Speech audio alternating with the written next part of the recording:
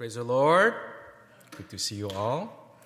We will continue to learn about living faith as we focus on another example of great faith. You probably noticed by now we are looking into all these characters who encounter with Jesus in the Gospel of Mark and even Luke and Matthew.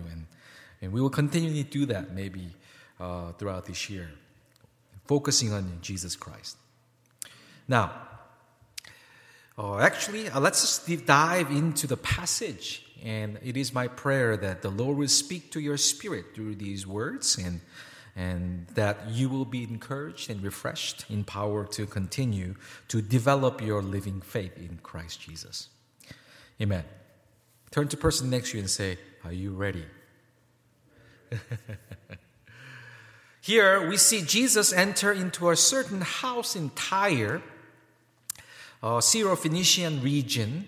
It's not in Israel, it's a border between Tyre and Sidon. I'm not going to get into the geography here, but it's very much in Gentile region where Jesus hoped he might enjoy some privacy. Yet he could not keep his presence secret. After the ministry, he was tired. He wanted to kind of get away and be with his disciples and have some privacy. But, he could not keep his presence secret, it says, because his message was too wonderful and his deeds too powerful to be concealed. And his fame obviously preceded him everywhere he went. Everybody was looking for Jesus, want to be taught, want to be healed, and whatever reasons, they wanted to see Jesus. Now, and a Gentile woman heard about Jesus was in the area. She came immediately, as we read, fell down at his feet. And we see the urgency of this mother's heart as she, intrusively pursued Jesus. And just today, by the way, the demon possession is prevalent during that time. You might think that, is this happening even in the 21st century? I'll assure you, yes, it does. It happens. And you'll be surprised to find out so many people, even in these nations, are suffering under demonic power. It's everywhere.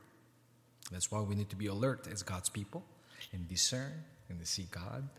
And as we are under the power of the Holy Spirit, as Holy Spirit resides in us, obviously we don't have to worry about that, but we need to fight and we need to discern. Amen? Now, Mark explained that she was a Greek or Syrophoenician by race. This seems to mean that she was actually the Canaanite descent, according to Matthew's account, a native of a Phoenician seaboard, a Greek in the region. And of course, those people, the Phoenicians, they were Greek in religion and even in speech. So this one was a Greek-speaking Gentile lady, the Canaanite lady. She was not a Jew. She was a Gentile. And the Bible says she kept begging Jesus to cast out the demon out of her daughter. Here, begging, the word is actually in imperfect tense. That means kept. He kept begging, kept going.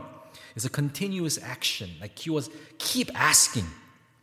And according to Matthew, she was crying out loudly and persistently. Matthew actually wrote that what she actually has said. She said, "Lord, Son of David, have mercy on me. My daughter is a demon-possessed and suffering terribly." It's actually Matthew chapter 15. You can go into that if you like. But Jesus, interestingly, did not answer a word. Again, I'm borrowing from Matthew 15. I know that we just read Mark, the 7, but also Matthew 15 talks about this event. "Lord, Son of David, have mercy on me. My daughter is demon-possessed." She kept crying out loudly and persistently. And interestingly, Jesus did not answer a word. He didn't reply. So intrusive was this woman that his disciples came to him and urged him, "Send her away.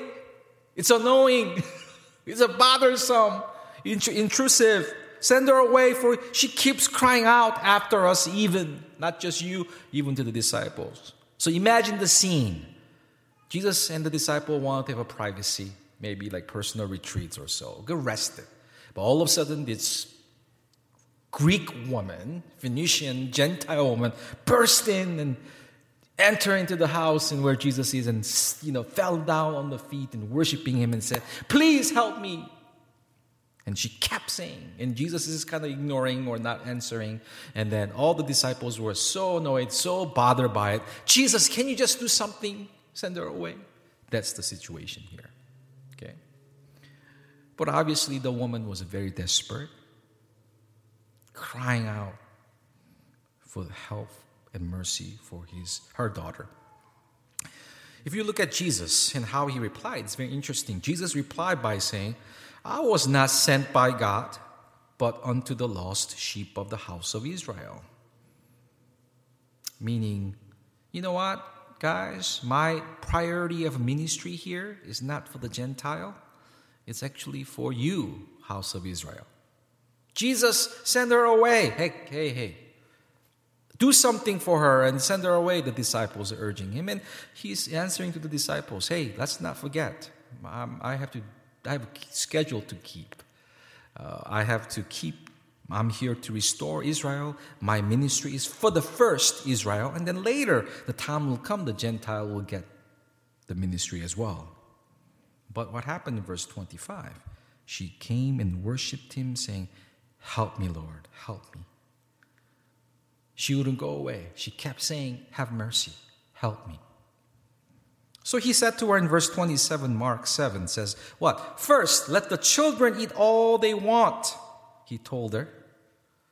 "For it is not right to take the children's bread and toss it to the dogs."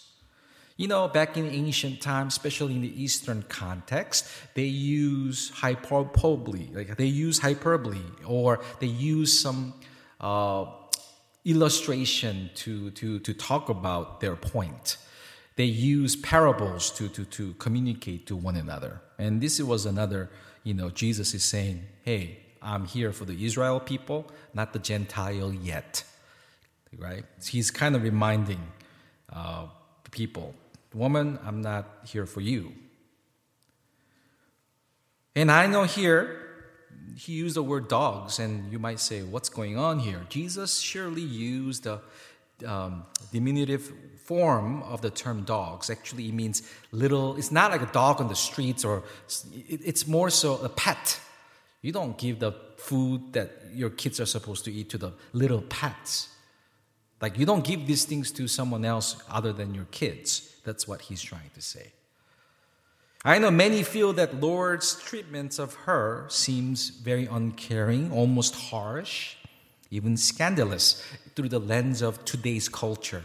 How can Jesus speak to a woman, especially minority woman, in such a way, right? Well, but you need to understand the cultural context here. Jesus was actually using the cultural norm to engage with her, okay? The culture of that day was so ethnic-centric. The Jews actually did not like the Gentiles, calling them just like dogs. There were their terms for it. Vice versa. The Gentiles, Greek Phoenicians, hated Jews. Okay, it was not just the Jewish people discriminating against the Gentile. Gentile also hated Jews as much as Jews hated them. So that was very much how was happening there. Okay? But using such no cultural norm, not that Jesus was,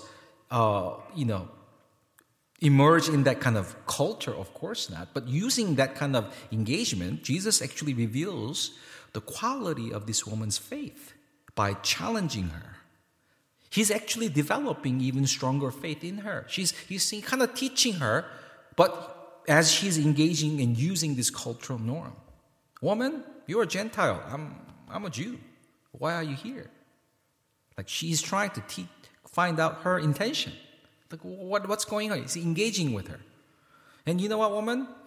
Not only ethnic-centric culture that he's using, he's also reminding the disciples, hey, ministerially speaking, we are here for the Jews. When we are here right now to rest. That's our priority. Again, Jesus was not neglecting. Jesus was planning all these things to teach everyone, including all of us, including her, the woman, what great faith is all about. Okay? So in this marvelously designed way, Jesus placed several obstacles in our woman's path, and each of which, as we see, she overcame with a radiant faith. Amazing. That was Jesus wanted to teach people in that moment. Now, what was the Gentile woman's, this Syrophoenician woman's reply? This is a great display of great faith. With remarkable insight and persistence, she actually replied. Verse 28, Lord, she replied, even the dogs under the table eat the children's crumbs. She's using and replying the illustration of Jesus to reply. Fine. Even the dogs under the table, the puppies on the tables, we eat the crumbs. Share some blessings now. I'll talk a little bit more about that later on. But that's what's happening here. Okay? Perhaps she saw a glimpse of hope in the word Jesus used. First, I'm going to take care of the children, and I'm going to take care of the rest. That means it's going to help us too in the future. Right? So she says, it's not that Jesus is saying, I'm not going to help non-Jews people. No, the time has not yet come. At least there is a hope.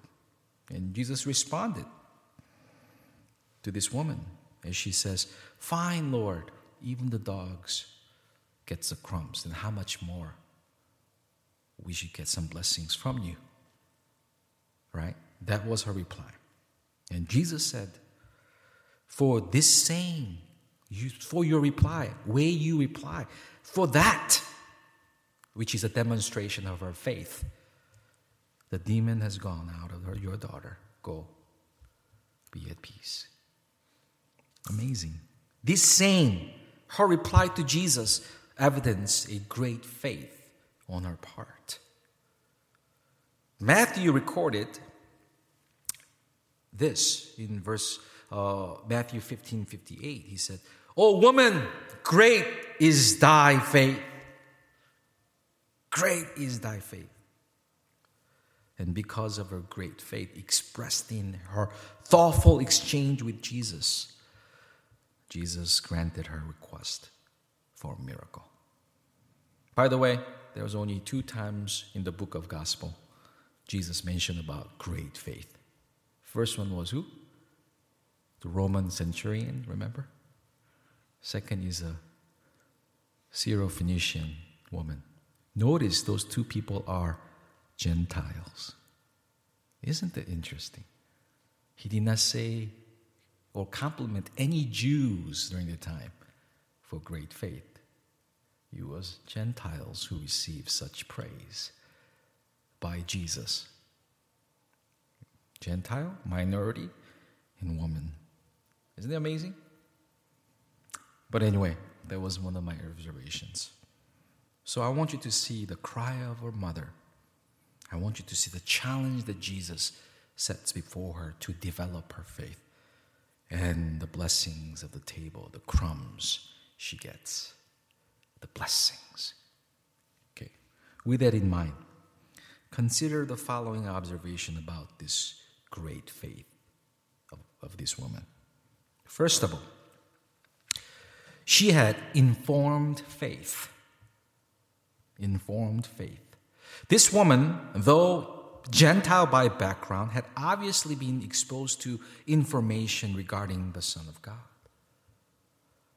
This is evidenced by the fact that she addressed him what? Lord, Son of David. Right? The Son of David, the expression, the title, has its root in the Old Testament. The prophet has announced it that the Messiah, the Christ, would descend from the royal lineage of David. if you look at 2 Samuel chapter 7 or Isaiah chapter 11, and you will hear all these things. Through the line of David, through the lineage of David, the true king forever, the forever king will come, the son of David. Okay? That was the prophecy. Somehow this Greek woman, the Phoenician woman, knew all this.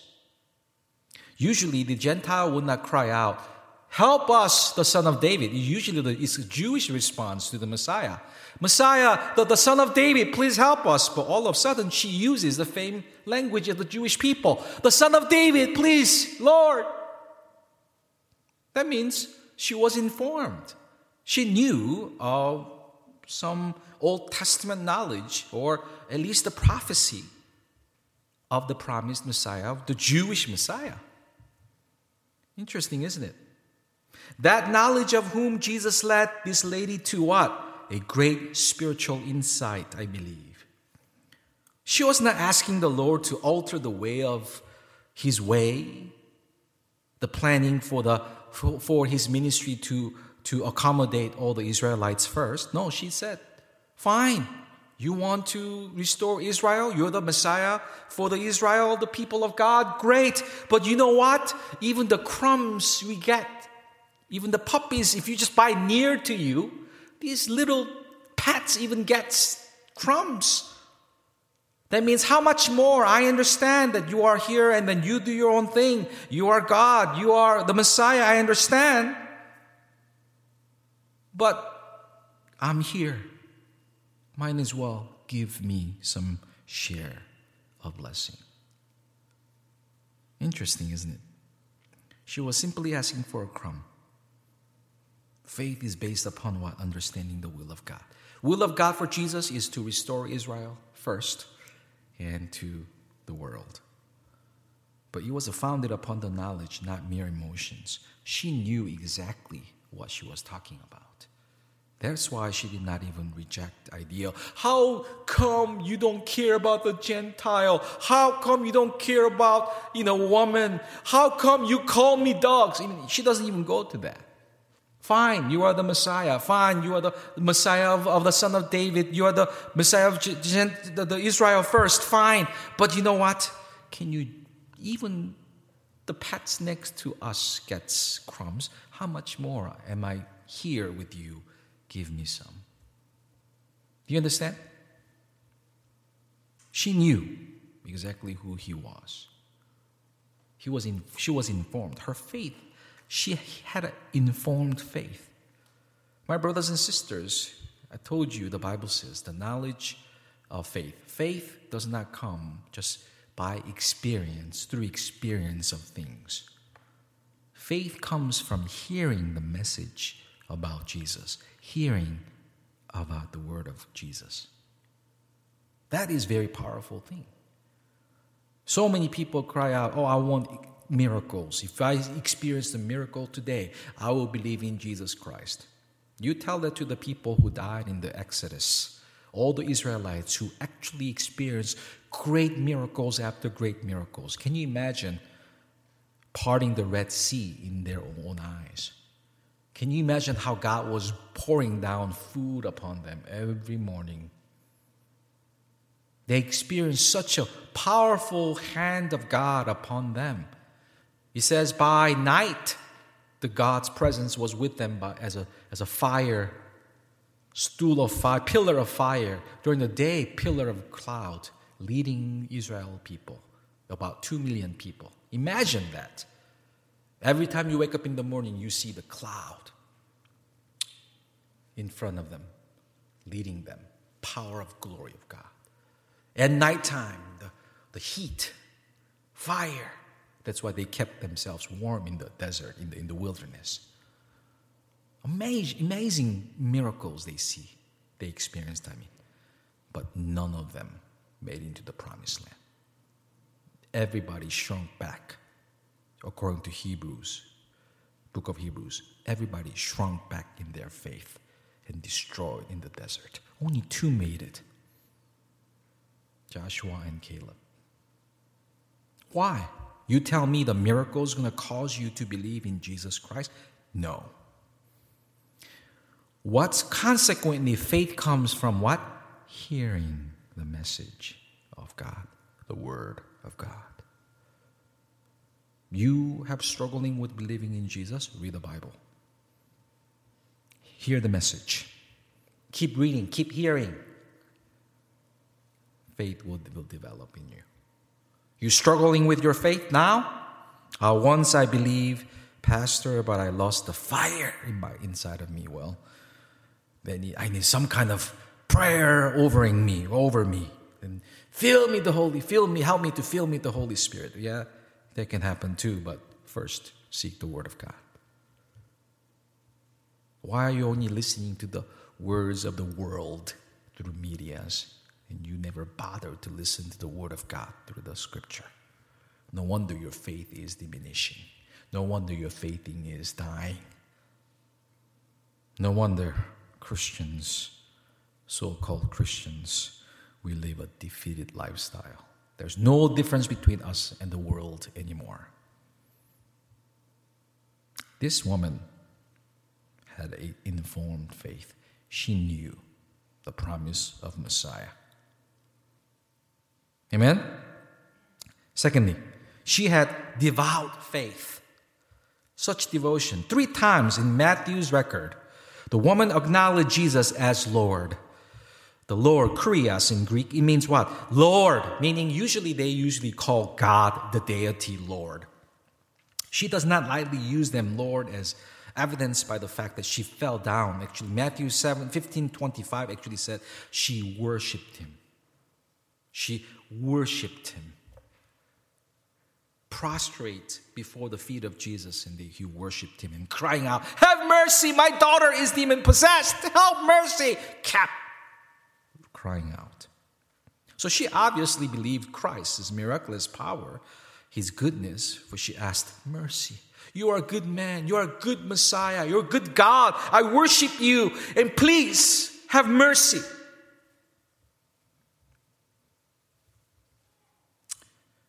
If she did not know Jesus was merciful and gracious, she would not use these kind of terms. You know why we cry out to God, Lord, have mercy? Because we know that He's merciful. We don't say, "Oh, have mercy on me to the evil people." They're not going to show mercy. That's why when you're fighting against the devil and its schemes and demons, do not ever say, "Oh, they're going to have some mercy and pity on us." No, there's no mercy for you, the enemy says. Only God gives mercy because He's merciful. She knew that Jesus was gracious and merciful, and that's why she cried out, "Have mercy on me." Where did she learn again?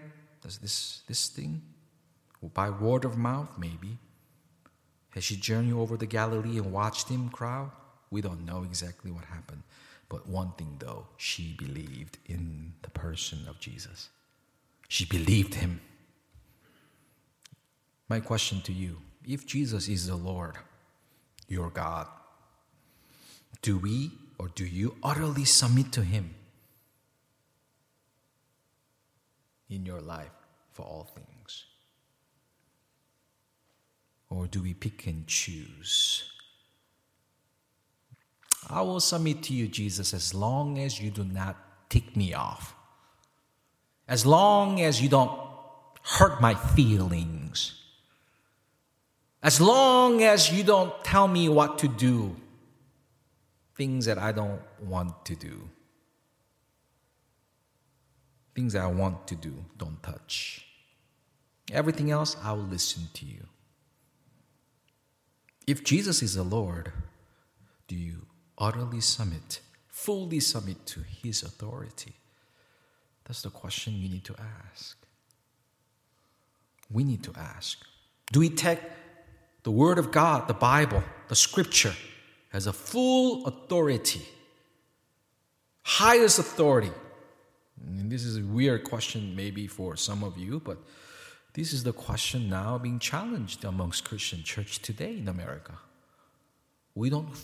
Christians don't fully believe in the inerrancy of the Bible, nor full highest authority as a Bible. It's a problem.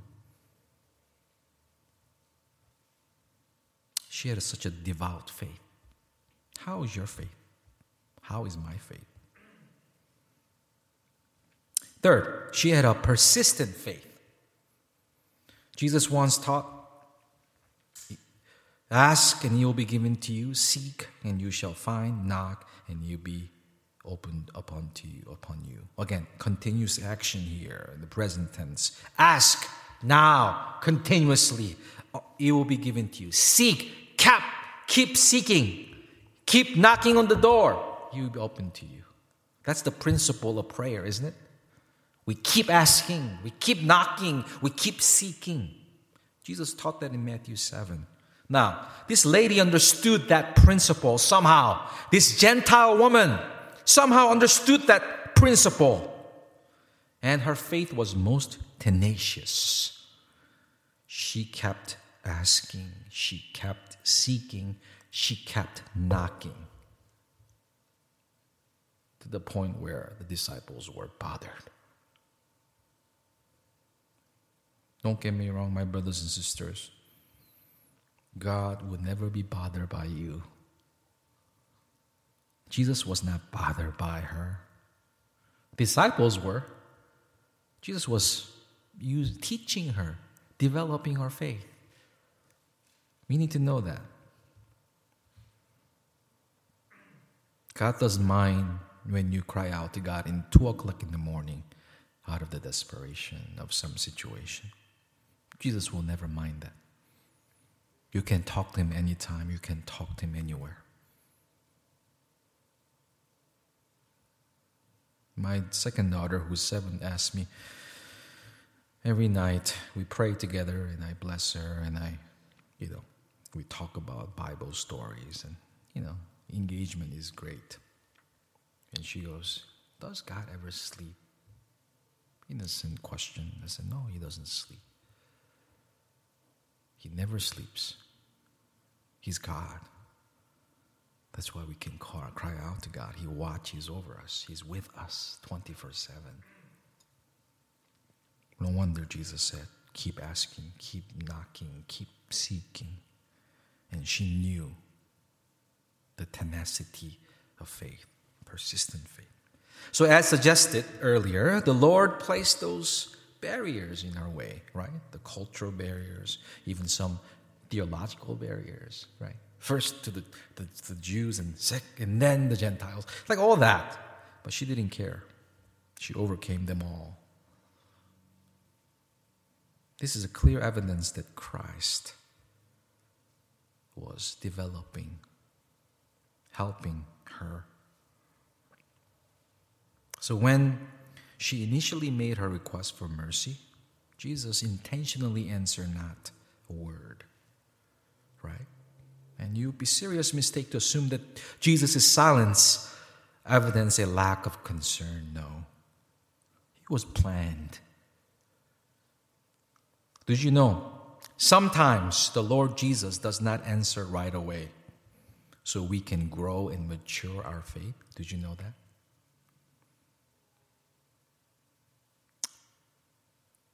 God never unanswered our prayers. Even silence is God's answer. Have you ever thought of that? You pray for God, but it seems there's no reply, but there's a silence. Even that is an answer. Did you know? There's a reason, perhaps, unknown to us, but known to God. Maybe it's not a time for you to receive that. Maybe He will help you to recognize the intention of your heart.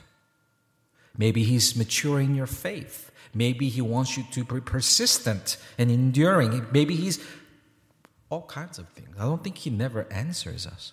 He does answer in different ways. And silence sometimes is another way. You and I will not like it, of course not.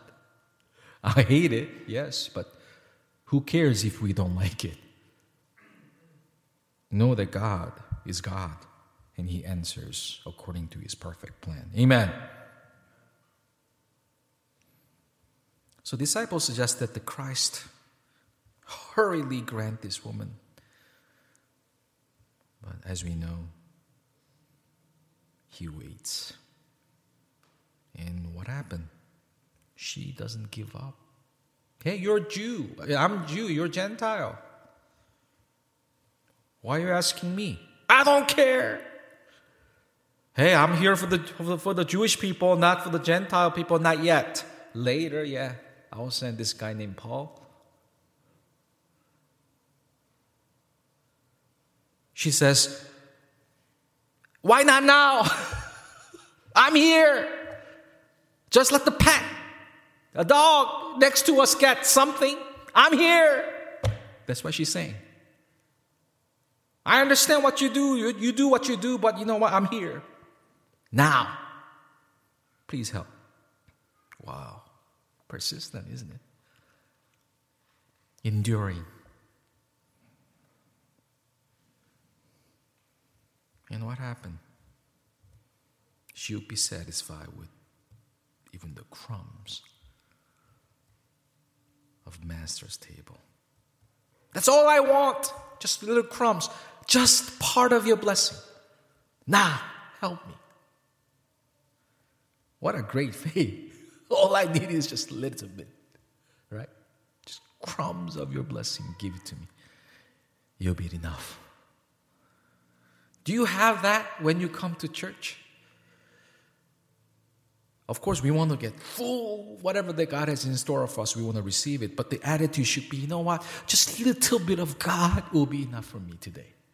Just a little bit of experiencing Jesus today will be more than enough for me, Jesus. Please, I want to experience you today. Do you have that kind of tenacity of faith, persistent faith? I'm going to pray, but it seems like you're in silence. But you know what? I'm going to keep going until you answer me. Help me, God, to understand your answer. Do you ever do that? Or do you give up and you start blaming him? God doesn't answer. He doesn't care. He's harsh. He's not good. What a woman. What a faith. She doesn't give up. I think this Syrophoenician woman taught us that the great faith actually endures. Look at the attitude of faith. I want to endure until you answer me. I'm not going to give up. You can say all you want. I'm not going to move. Please, let me have some crumbs. Yes, I'm a Gentile. Who cares? Yes, you said you're for the Jews, fine. But now, why not now? You're going to give to us anyway in the future. You said first, but why not now? I'm here with you. Man, resilient. How can you say no to that? Jesus says to her, what a great faith. The second person to receive that kind of compliment. None of the disciples had that kind of faith. She had. Centurion had. I don't know about you, but this is incredible. What a faith. We need to learn from her, don't you think? Especially times like this. We're living in a very corrupt, depraved generation, where the truth is being challenged in every facet of our society. How are you going to keep your faith? You need to ask God for mercy. We need to endure. Enduring faith. That's one of our core values, isn't it? Endurance of faith. Fourthly, she had selfless faith. Although the Syrophoenician woman had a cry to the Lord, have mercy on me. What was she there for? She was asking for her daughter's healing. She was not there for her. Please help my daughter. Her passion was so directed to her daughter. Jesus, you can call me whatever you want. You can give me the reasons not to give me what I need. But Jesus, I'm here for my daughter. She needs to be healed. We need you.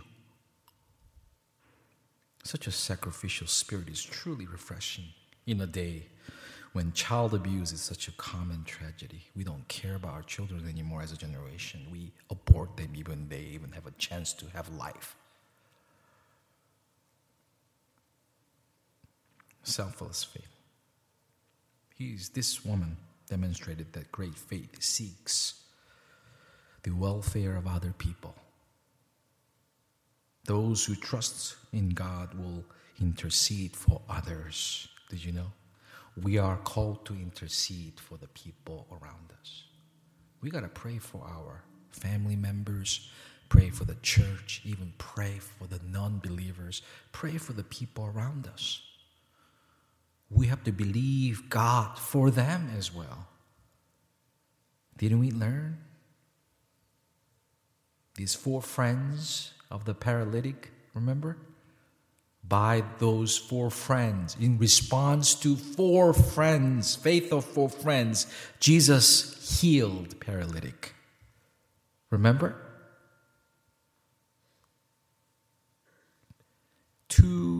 In responding to your faith, Jesus might save some.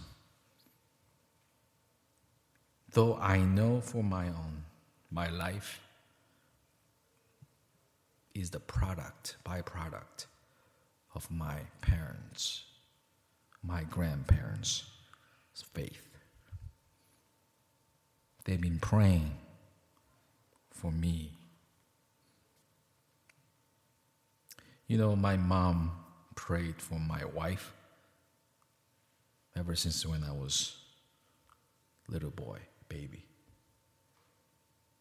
You know, I pray for my kids, my spouse, my daughter's spouse in the future. I pray for him or pray for them.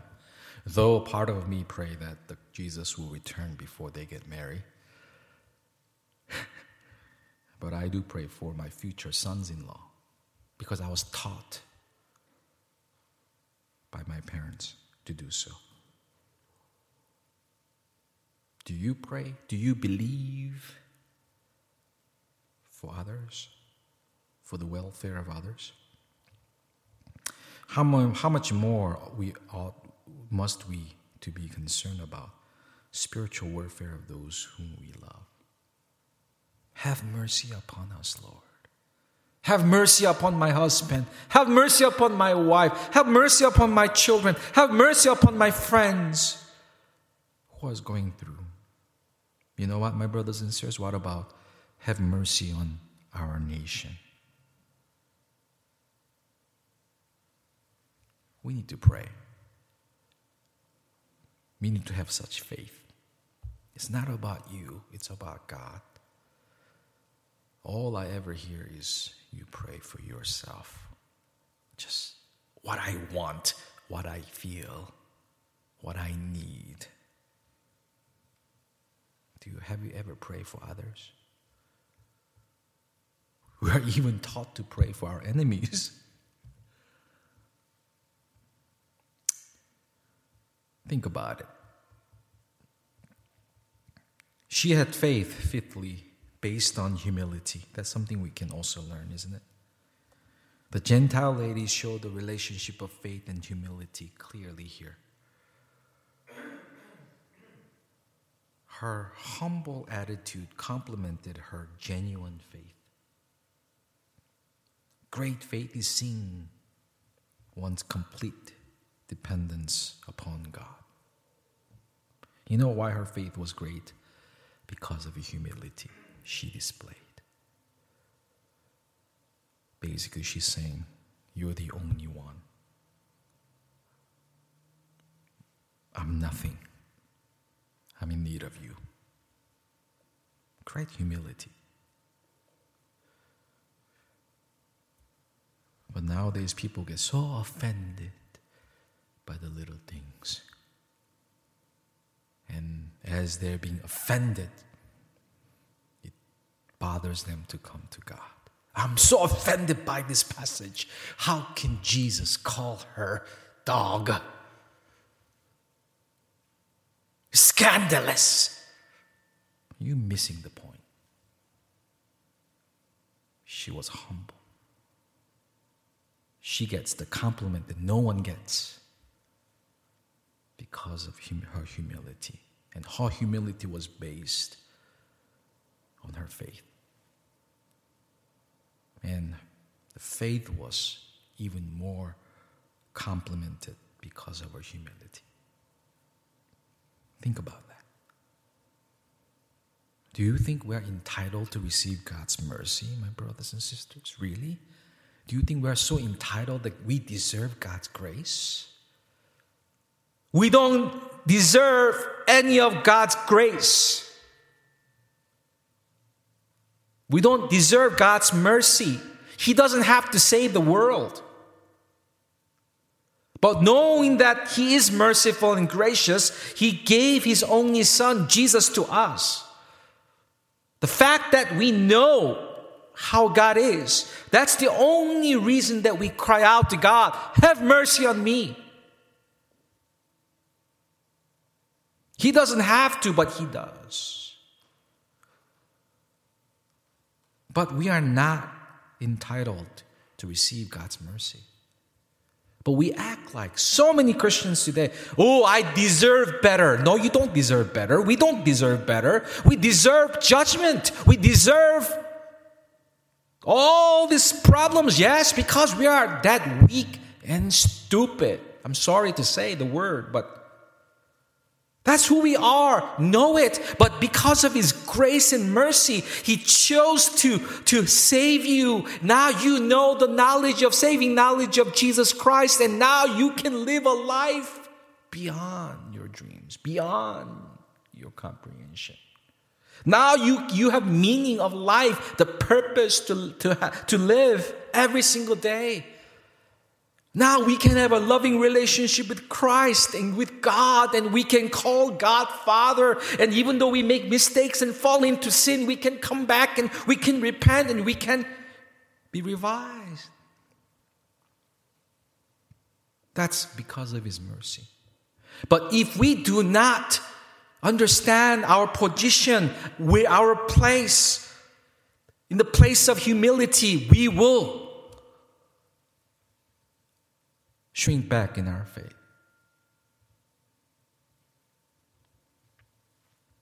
She had faith based on humility. Think about it. Last but not least, she had an active faith. Especially in the dire situation. This mother illustrated the connection between faith and desperate circumstances. Great faith will rely upon the Son of God when times are desperate. What do you do, my brothers and sisters, when things happen? Do we come to God, or do we first try to solve it on our own? If you are in a desperate situation, stop complaining or blaming. Start complying to Christ. Start coming back. Ask Him. I don't know what to do. You don't know what to do in the midst of all kind of desperate situation, and you are so stressed out and you just can't function right, and you feel like giving up, and you start to have this animosity against the certain people or certain world all over around you. Instead of complaining, instead of blaming, instead of worrying, first come to Him. What are you waiting for? If you truly have faith that Jesus is the only one, act upon it. Are you going to believe in Jesus when things are only good in your life? That's not faith, my brothers and sisters. Faith matters when things are tough and hard and difficult. You have a relationship problem? Do you ever pray? Oh, we are so busy talking to our people around us about it. When you have a problem in your work or looking for a job, do you wake up in the morning, early in the morning, and seek God? Don't you? When you have a hard time in your academic career, don't you wake up in the morning and seek Him and ask Him for the wisdom? Why not?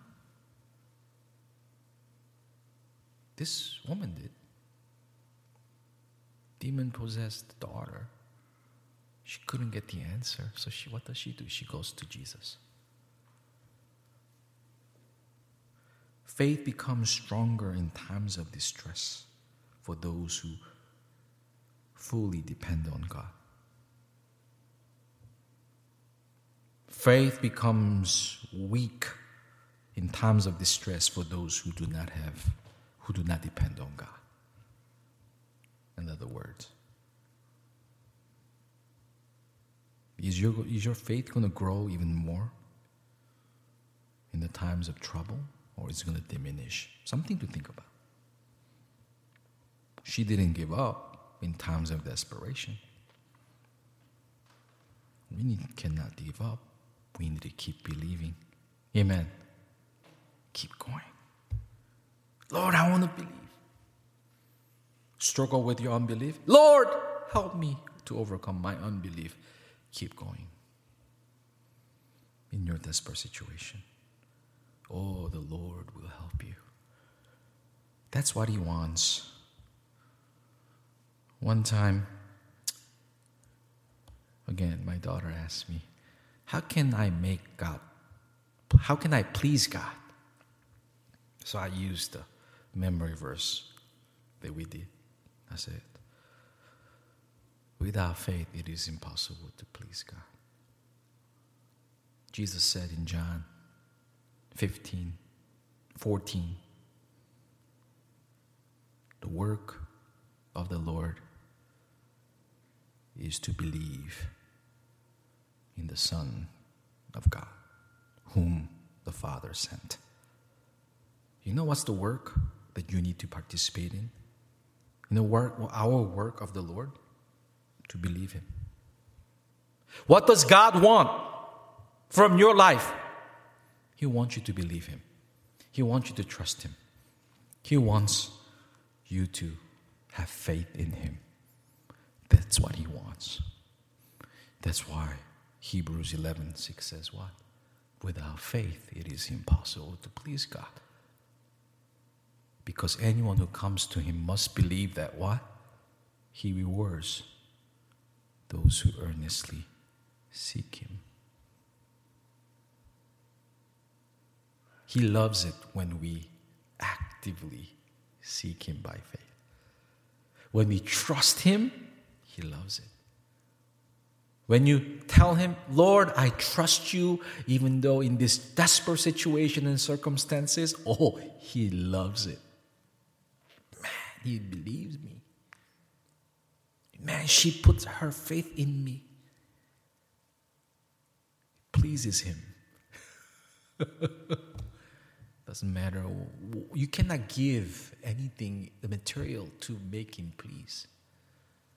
What He wants is your devotion of faith. Amen? Believe Him, please. Trust Him.